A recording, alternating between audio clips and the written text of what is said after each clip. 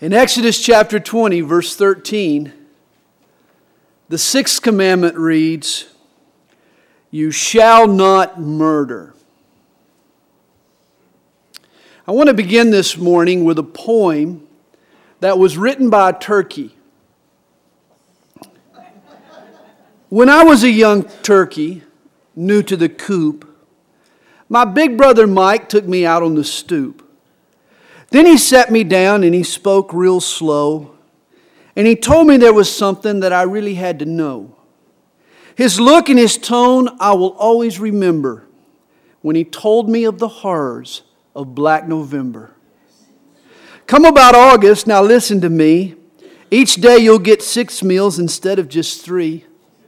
And soon you'll be thick where once you were thin, and you'll grow a big rubbery thing under your chin. And then one morning, when you're warm in your bed, in will burst the farmer's wife and hack off your head. Then she'll pluck out your feathers so you're bald and pink, and scoop out your insides and leave you lying in the sink. And then comes the worst part. He said, not bluffing. She'll spread your cheeks and pack your rear end with stuffing. Well, the rest of his words were too grim to repeat. I sat on the stoop like a winged piece of meat. I decided on the spot that to avoid being cooked, I'd have to lay low and remain overlooked. I began a new diet of nuts and granola, high roughage salads and juice and Diet Cola. And as they ate pastries, chocolates, and crepes, I stayed in my room doing Jane Fonda tapes. I maintained my weight of 2.5 pounds and tried not to notice when the bigger birds laughed. But 'twas I who was laughing under my breath as they chomped and they chewed ever closer to death. And sure enough, when Black November rolled around, I was the last turkey left in the entire compound. So now I'm a pet in the farmer's wife's lap. I haven't a worry, so I eat and I nap. She held me today while sewing and humming, and smiled at me and said, "Christmas is coming." Thanksgiving and Christmas are not a turkey's favorite time of the year, trust me. I would imagine that on the Sunday after Thanksgiving, there are quite a few turkey killers in the crowd this morning. Even if you didn't wield the knife personally, the enjoyment you derived after the fact made you an accessory, no doubt about it. The Bible says you shall not murder, and you have taken the life of an innocent turkey. What do you think of yourself? But here's the good news. The sixth commandment does not apply to turkeys. Rest assured, you shall not murder or you shall not kill, as it says in the Old King James, has nothing to do with animals. Actually, in Genesis chapter 9, God sanctions the killing of turkeys and cows and deer and hogs and fish and goats and rabbits and squirrels and rattlesnakes, and I suppose in some parts of the world, even dogs and cats. For God told Noah, every moving thing that lives shall be food for you. After the global flood of Noah's day, God added meat to man's diet. And boy, am I glad. If you're a vegetarian, that's fine, but I love a good steak. And if you choose to be a vegetarian, certainly don't do so for religious reasons, for God has placed no sanctions on the killing of animals for food. As a matter of fact, I've heard that the word vegetarian is actually an old Hebrew word that means person who can't hunt. Understand, the sixth commandment is not a prohibition against all kinds of killing. Rather, it's a prohibition against murder, and there is a difference. It's been said all murder is killing, but not all killing is murder. There are forms of killing that God condones. I've mentioned the slaughtering of an animal for food. This is a biblically justified killing. Self-defense is another example of killing that's not murder. If someone breaks into my house with the intent of harming my family, I have a responsibility to defend myself and to defend my loved ones. Shooting the perpetrator shows love to my family, and it probably even shows love to the criminal. I've helped him to avoid committing a serious crime. Don't misunderstand Jesus' words in the Sermon on the Mount. In Matthew chapter 5, he tells us, "But I tell you not to resist an evil person, but whoever slaps you on your right cheek, turn the other to him also." Remember that 90% of the population is right-handed. And Jesus specifically talks about a slap on your right cheek. Now, if I'm going to slap your right cheek with my right hand, then it's probably going to take the back of my hand to do it. And of course, the back of the hand slap was never seen as a physical assault. Rather, it was a means of giving personal insult.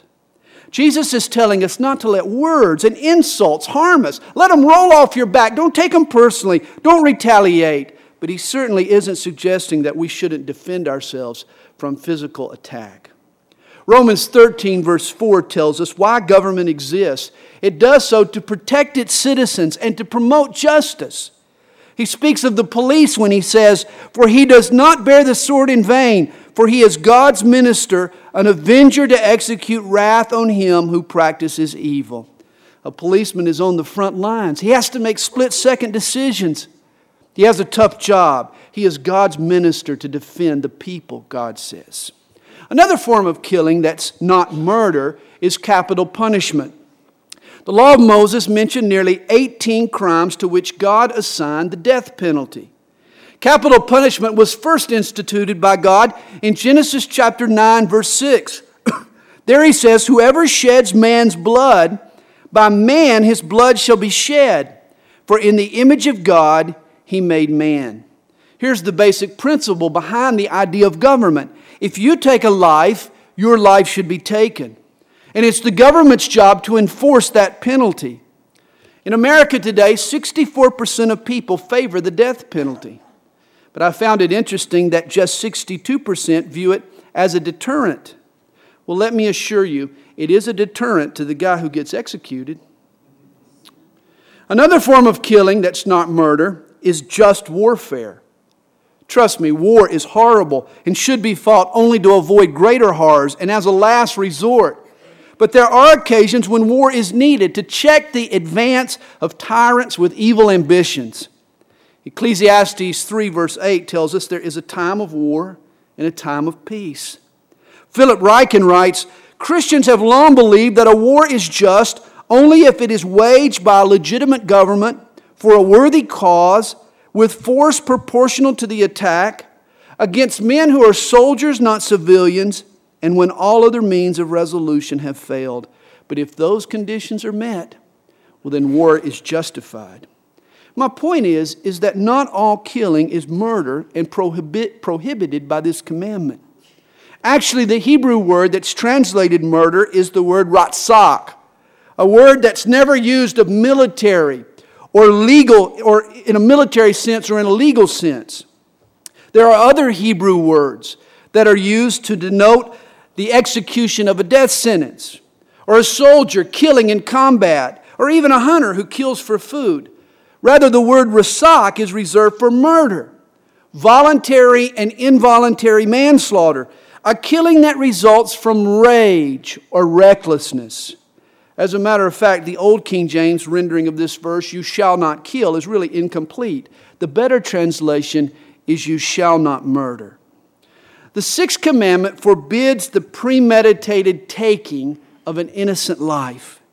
It prohibits us from seeking to harm a person out of anger or out of personal revenge or out of selfish gain. It invokes a deep respect for human life. It requires us to be truly pro-life. Often when we use this term pro-life, it's in the context of unborn life. But God wants us to be pro-life in our approach to all human life. Unborn, newborn, well-worn. We need to be pro-life.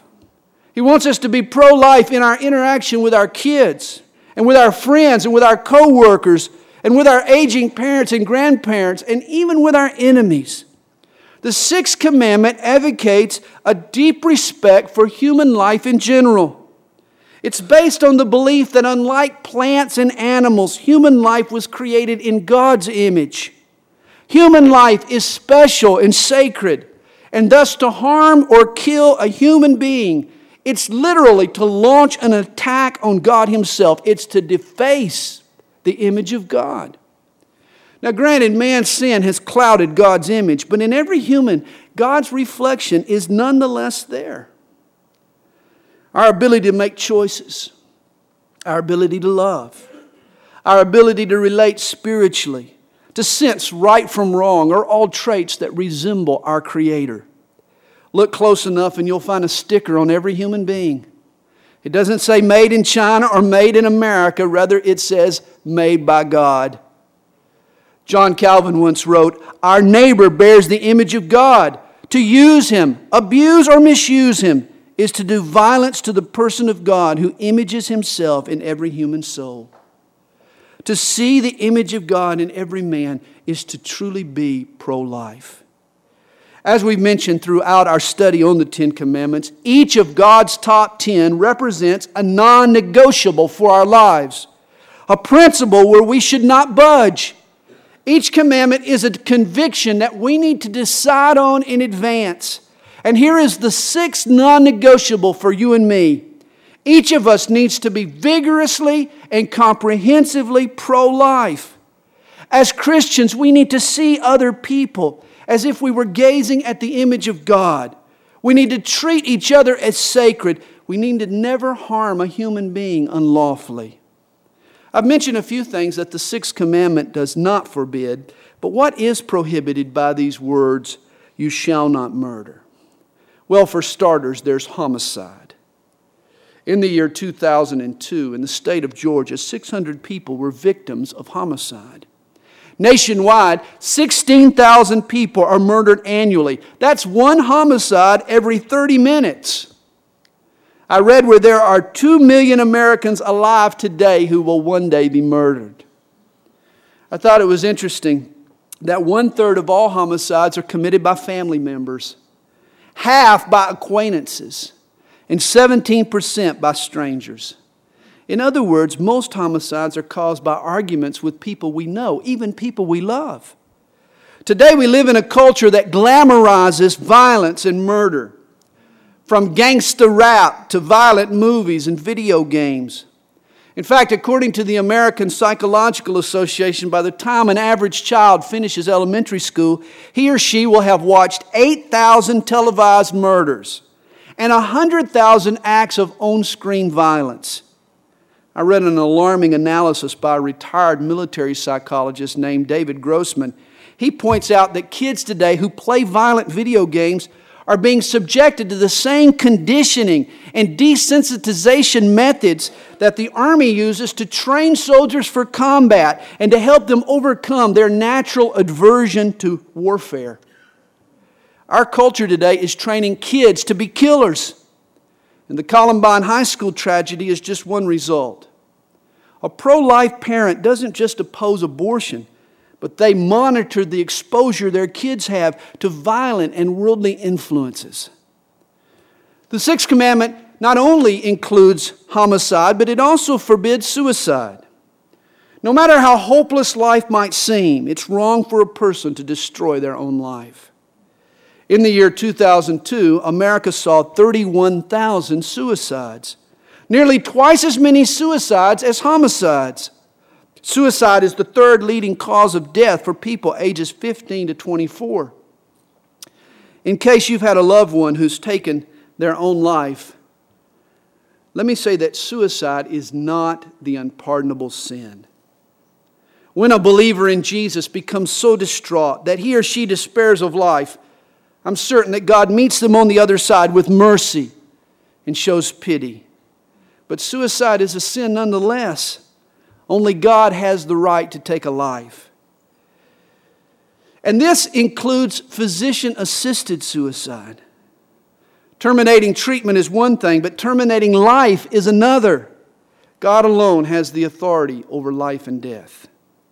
Homicide and suicide are violations of the sixth commandment, as is abortion.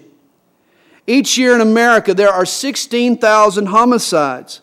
There are 31,000 suicides, but there are 900,000 aborticides. A homicide takes place every 30 minutes. An abortion occurs every 30 seconds in our country. Since the legalization of abortion in America 40 years ago, 40 million innocent human beings have been murdered. Understand that if you're traveling overseas, the odds of being killed by terrorists is 1 in 650,000. If you walk down the streets of downtown Baltimore, the odds of being killed are 1 in 4,000. But if you're an unborn baby in America, you have a 1 in 3.3 chance of being aborted. The womb of an American woman is the most risky place to be on the planet. And don't say abortion is needed to ensure that every child will be loved and properly nurtured. Since the legalization of abortion, child abuse has risen 400%. And of course, every time we bring up the subject of abortion, someone always talks about the cases of rape and incest, or what about if the mother's life is in danger? And I believe those cases are cases that necessitate special consideration, no doubt about it. But realize less than 1% of all abortions in America involve those kinds of circumstances. Let's deal with abortion as a means of birth control. Then we can deal compassionately on these other issues. Hey, in 1999, 50% of all abortion were not the woman's first. That means that over half of the women who terminated the life of their child did so for at least a second time. Guys, the Bible is clear. Human life begins in the mother's womb. Listen to David's prayer in Psalm 139. For you formed my inward parts. You covered me in my mother's womb. I will praise you, for I am fearfully and wonderfully made. Marvelous are your works, and that my soul knows very well. My frame was not hidden from you when I was made in secret and skillfully wrought in the lowest parts of the earth. Your eyes saw my substance being yet unformed, and in your book they were all written, the days fashioned for me, when as yet there were none of them. It's been said, many children are unplanned by their parents, but understand the Bible teaches that no child is unplanned by God. It's a violation of the sixth commandment to take the life of an unborn child simply because that child poses an inconvenience or a burden to his parents. But to be pro-life involves far more than just the conviction that a preborn child is worthy of protection and an opportunity to live. Relatively speaking, that's an easier conclusion to draw than to confer the same rights on the boss who's determined to make you miserable, or the coworker who's out to take your job, or the neighbor who's bent on causing you problems, or the competitor who continues to play dirty. If I'm truly pro-life, I'll not only respect the life of an innocent baby, but I'll also respect the life of the not-so-innocent adults around me. I will see in them the image of God who loves them and who made them and created them. I'll treat everyone with a God-granted dignity and respect and love if I'm truly pro-life. Here's a non-negotiable. Let's be pro-life in the truest and fullest sense of the word. As I said, let's turn with me over to Matthew chapter 5. For it's here that Jesus challenges us to have a pro-life perspective toward the postborn. He says, beginning in verse 21, he says, you have heard that it was said to those of old. And here he quotes the sixth commandment, Exodus chapter 20. You shall not murder. And whoever murders will be in danger of the judgment. But I say to you that whoever is angry with his brother without a cause shall be in danger of the judgment. Boy, Jesus just ups the ante, doesn't he? And whoever says to his brother, Raka, shall be in danger of the council. And whoever says, you fool, shall be in danger of hellfire. Therefore, if you bring your gift to the altar, and there remember that your brother has something against you, leave your gift there before the altar and go your way. First be reconciled to your brother, and then come and offer your gift. Agree with your adversary quickly while you are on the way with him, lest your adversary deliver you to the judge. The judge hands you over to the officer, and you are thrown into prison. Assuredly, I say to you, you will by no means get out of there till you have paid the last penny. Understand, the Pharisees of Jesus' day were a very self-righteous bunch. In fact, they read the sixth commandment in Exodus and they sat back smugly and proudly. Oh, their hands had never dripped with innocent blood. They were proud that they were men who had never murdered anyone. Likewise, there are folks here this morning who are proud of the fact that they've never pulled the trigger on a revolver. You're sitting here, you're thinking, I've never plunged a knife into someone's chest. I've never laced a drink with arsenic. And most of us have never committed murder. Or have we? In the Sermon on the Mount, Jesus confronts us with a startling truth. In our heart of hearts, there lurks the potential for an anger that, given the right set of circumstances, can explode into murder. In most of us, that anger stays buried beneath the weight of social restraint. It's pinned under the upbringing that we once had that taught us respect for human life. It's restrained perhaps by the fear of punishment. Thankfully, in most people, the seed never turns into a deed. But even though the seed of anger is suppressed, guys, it is there nonetheless. It is there. And here is the point that Jesus is making. In a sense, the seed and the deed are one. Certainly the consequences are different. Nobody may ever know about the seed of anger brewing in your heart, whereas the deed will get you the electric chair. Yes, the seed and the deed are different in degree, but in terms of nature and essence, they're the same. You see, at the core of every human being, there's not much difference between the law-abiding citizen and the person who sees with anger and hatred, the outright serial killer. In other words, there's a little bit of Timothy McVeigh in all of us. Once there was a boy who was doing a history report for school, and he asked his father, Dad, how do wars begin?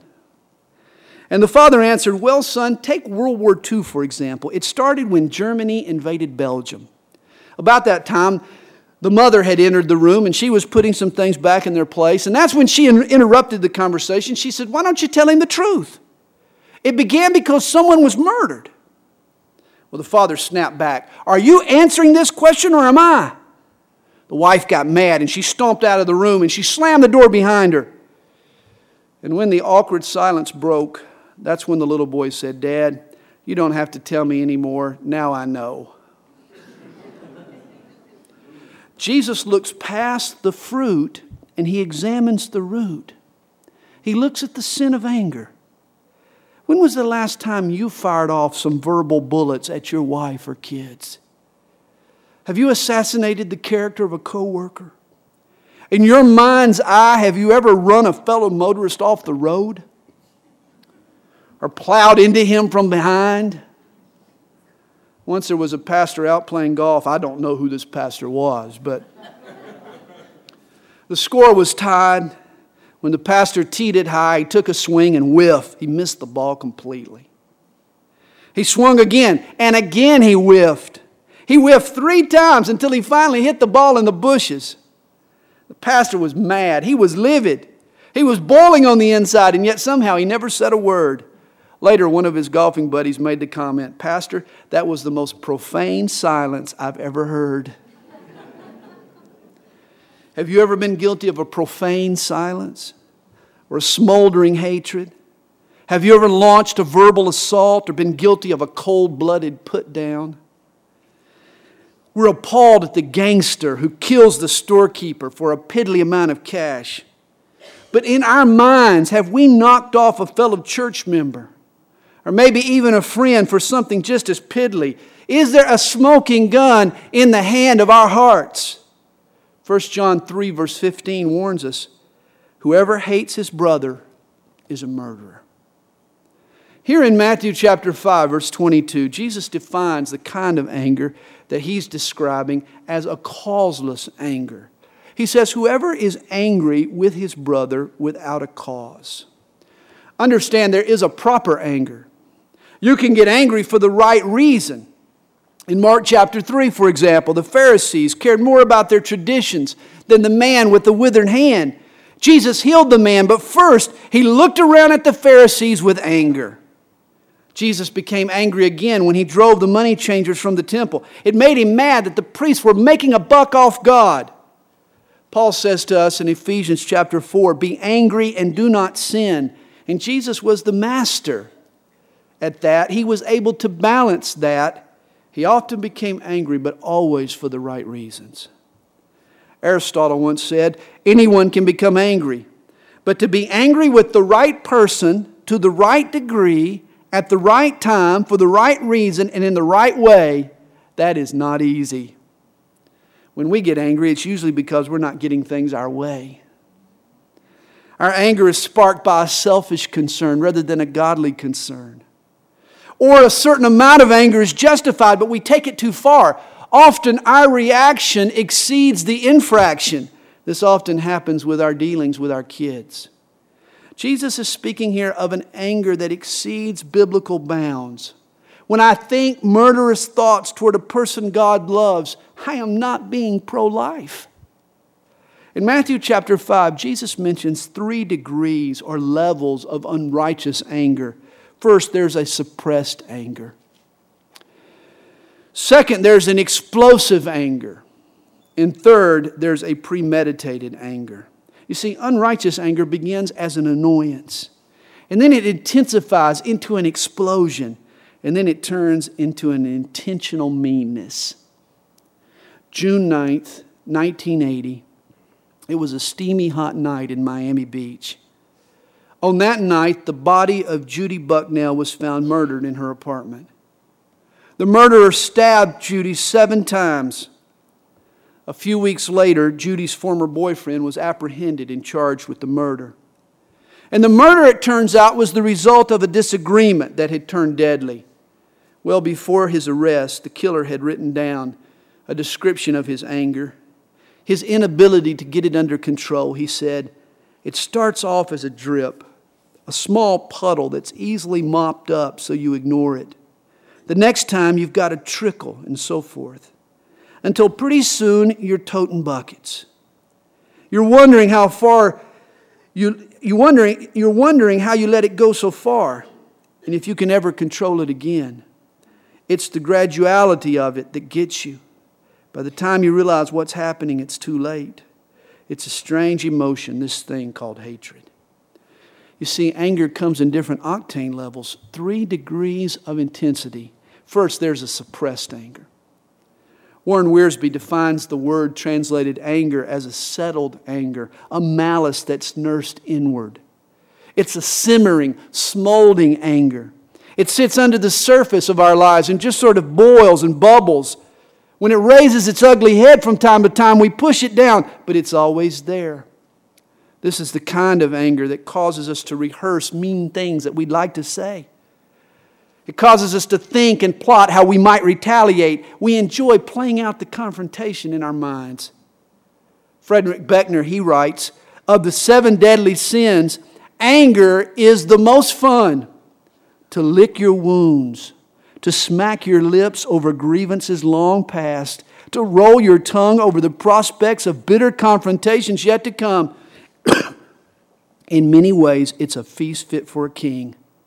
The chief drawback is that what you are wolfing down is yourself. And it's true. Anger is an acid that harms more where it's stored than where it's poured. One man confessed, when I suppress my anger, my stomach keeps score. A Duke University study shows that suppressed anger produces a death rate 2 to 5 times higher than does high blood pressure or even smoking. It's been said hate is a prolonged form of suicide. Guys, suppressed anger needs to be dealt with or it will lead to an explosive anger. The word raka was a slang term in the Aramaic language that Matthew carries over into the Greek to retain its initial punch. Raka. That just sounds ugly, doesn't it? Literally, the word means empty-headed. It was a derogatory term, laced with contempt. It was the equivalent of idiot, nimwit, numbskull, you turkey, you twit, you yo-yo brain. Not that I ever use these terms or anything, but for some reason they just come to mind quickly. It's the type of term used in an angry outburst. It's the word that comes to mind when someone cuts you off in traffic or when your spouse bounces a check. It's the word that comes up when you're angry and when you have to fight to choke it back down. It's the word that you don't plan to use. It just sort of slips from your lips. You see, explosive anger is like a volcano. Anger rumbles on the inside. It's suppressed, but it rumbles for weeks on end before finally the mountaintop blows and it spews out hot lava. Raka, lava. They're similar. It reminds me of the husband who told his marriage counselor, "When I lose my temper, it's only for a minute." And that's when the counselor put it in perspective. And so does the hydrogen bomb. But think of the damage that it does. Jesus says the man who explodes in anger is in danger of the council or the Sanhedrin. In other words, he's in line for a stiff rebuke. There's an old Chinese proverb that says it this way: if you are patient in one moment of anger, you will escape 100 days of sorrow. And Jesus speaks of another type of anger, a premeditated anger. In contrast to the word raka, the word fool implies more than just a reactionary rub. It speaks of a deliberate assault, a calculated jab. To call a person a fool was to intentionally attack that person's character. The Greek word translated fool is the word moros, from which we get our word moron. To call a person a fool was to launch a hateful character assassination. It was to engage in premeditated slander, the kind of anger that was pre-planned, the kind of anger that's born to make somebody pay. Reminds me of the woman who was bitten by a dog, and she was told by her doctor that she had rabies. And the news devastated the lady. She reached in her purse, she pulled out a piece of paper, she started writing down vigorously, scribbling on the pad, and it dawned on the doctor that this woman had the wrong idea. He said, "Ma'am, please understand, you don't need to write your last will and testament. There's medicine for this. We can treat rabies these days." And that's when the woman answered, "No, this isn't my will. I'm just writing down a list of people I want to bite."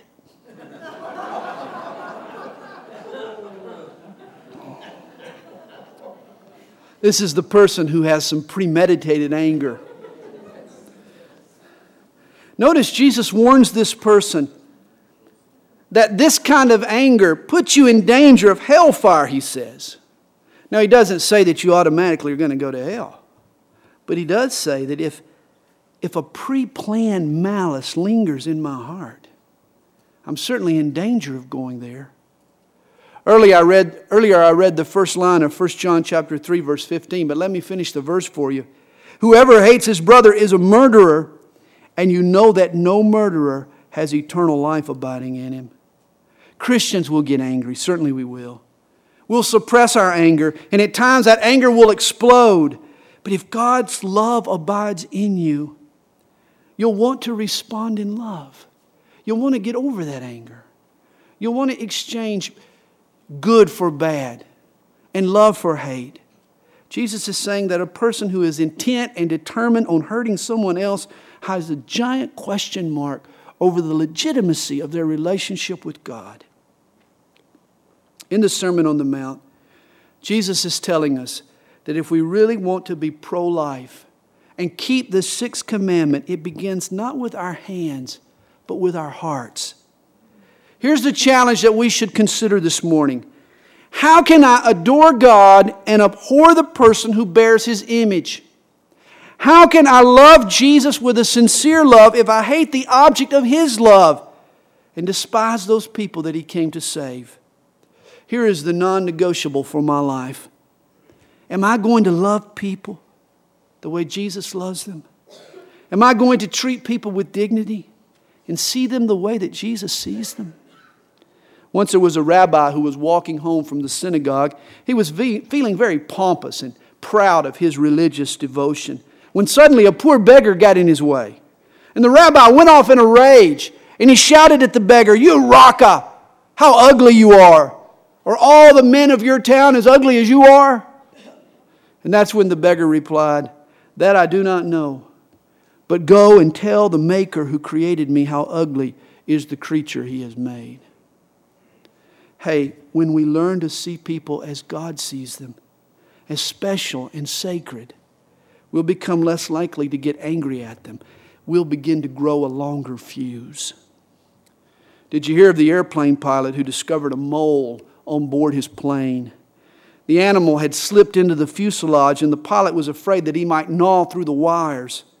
And of course, this could cause serious damage to the plane. If the mole chewed on the wrong wire, it could disable the plane. The airplane could crash. And the pilot was wondering, what in the world should he do? When suddenly he remembered that a mole is not designed for high altitudes. A mole lives his whole life underground. So the pilot turned the plane upwards, and he started to climb. Higher and higher he went, until finally the mole could no longer stand the higher altitudes, and he died. And here's the moral to the story. The more we take the high road, the more we rise to God's perspective, the sooner our anger and our pride and our selfishness will die. Here's the truth that's difficult for us to admit. There is a murderer in the room today, and he's seated in your section. In fact, he's seated on your row. In fact, he may be seated in your seat.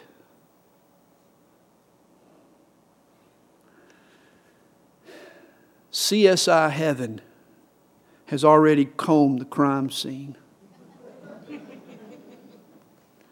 and has done all the forensic tests and has made a determination. The murderer is behind this pulpit. Sadly, I'm not always as pro-life in my approach to people as I need to be. Rather than see people as eternal beings made in the image of God, made for the glory of God, infinitely loved by God, at times I see people as annoyances and interruptions and burdens and even roadblocks to my selfish plans. I've been pro-me, not pro-life. To some degree or another, we're all guilty of breaking this sixth commandment. Let me close with 5 attitudes that Jesus provides for us here in the Sermon on the Mount that will help us cultivate a stronger pro-life perspective. First, and I'm going to go through them quickly, is the attitude of submission. Notice verse 23. If you bring your gift to the altar, notice where this person is.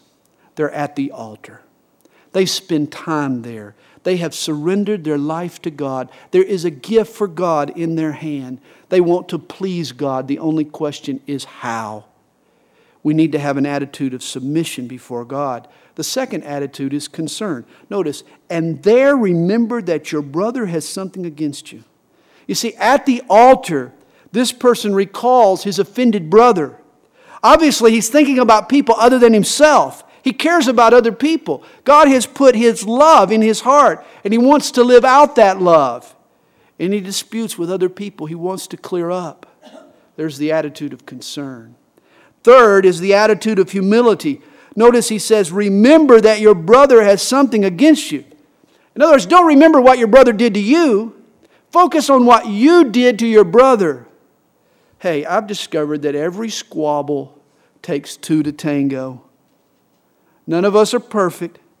Before we can expect the person on the other side of the conflict to admit their sin, we need to admit our own. Take responsibility for your own actions. Confess your sin. Seek reconciliation.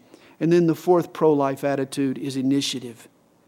Leave your gift there, he says, before the altar and go your way. First be reconciled to your brother. You go to the person that you've offended.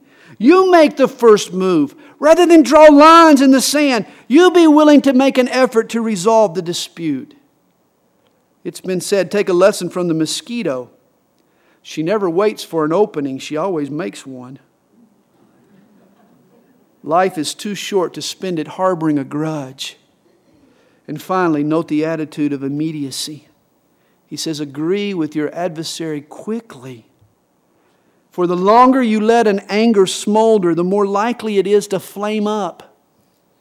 A forest fire starts out as a small blaze that could have been easily extinguished if someone had just acted sooner. Ephesians 4 verse 23 tells us, do not let the sun go down on your wrath. Go to bed angry and you'll sleep all night with the devil. Don't put off until tomorrow what you can do today. Hey, here is a great way that we can be pro-life. When it comes to an uncaused anger, be submissive to God. Care about other people. Accept responsibility for your part in the problem. Take the initiative to reconcile and then act quickly to resolve any disputes or misunderstandings. Let me close with a true story. An encounter I had one night with a burly bartender, a roughneck bouncer. I was witnessing to this guy when I told him that Jesus loved him and there was nothing that he had done that God couldn't forgive. And that's when he looked up at me with a tear rolling down his cheek and he asked, what about murder? What if I've taken another person's life? Will God forgive me for murder? And I told him, absolutely. In fact, we're all guilty of murder because it was my sin and it was your sin that nailed Jesus to the cross. Hey, when you think about it, if God forgives sin at all, He certainly forgives the sin of murder. This means that if you've killed a man in cold blood, God will forgive you. Or if you've aborted a baby, God will forgive you. Or if you've paid for that procedure, God will forgive you. Or if you've assassinated a good man's character, God will forgive you. Or if you've sliced and diced your wife and kids up with hurtful and hateful words, God will forgive you. Or if you've crushed your kids with your anger, God will forgive that too. Or if you've shot down a few fellow motorists on the road with a look that will kill, God will forgive you. And if you've been torturing a friend for years with your unwillingness to forgive and forget, God will still forgive you. There is forgiveness for you. If you'll forgive others, God will forgive you. Guys, it's time we repented of our anger and of our coldness. It's time we loved other people the way Jesus has loved us. Let's treat people with the dignity and with the respect that God bestows on all men. Hey, let's take this sixth commandment and let's keep it. And let's be truly and fully pro-life. Let's pray together.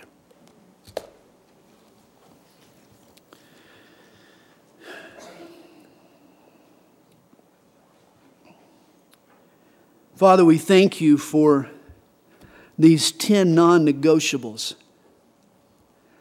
These 10 stands that we need to take. These 10 decisions that we need to confirm in advance. That we're going to have only one God.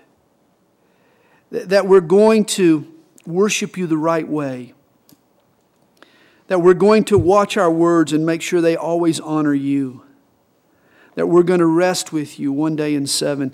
That we're going to be respectful kids and that we're going to raise respectful kids. And then today, that we're going to be pro-life. Not just for the unborn, but for the postborn. Not just for the innocent babies, but for the not so innocent people around us who aggravate us and who attack us and who say bad things about us, that we're going to be pro-life toward them too. That we're going to see people as sacred, as special, as created in your image, and that we're going to treat people with the dignity and with the respect that you've bestowed upon them. Help us, Lord, to make this conviction real in our hearts. Help us, Lord, to take a stand and make this decision in advance before we face those crazy drivers tomorrow.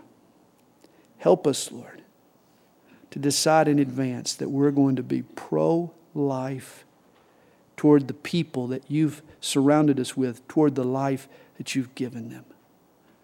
We love you, Lord. We thank you for loving us and being so patient with us, Lord. And we ask that you work in our hearts afresh this morning. And we pray it in Jesus' name. Amen.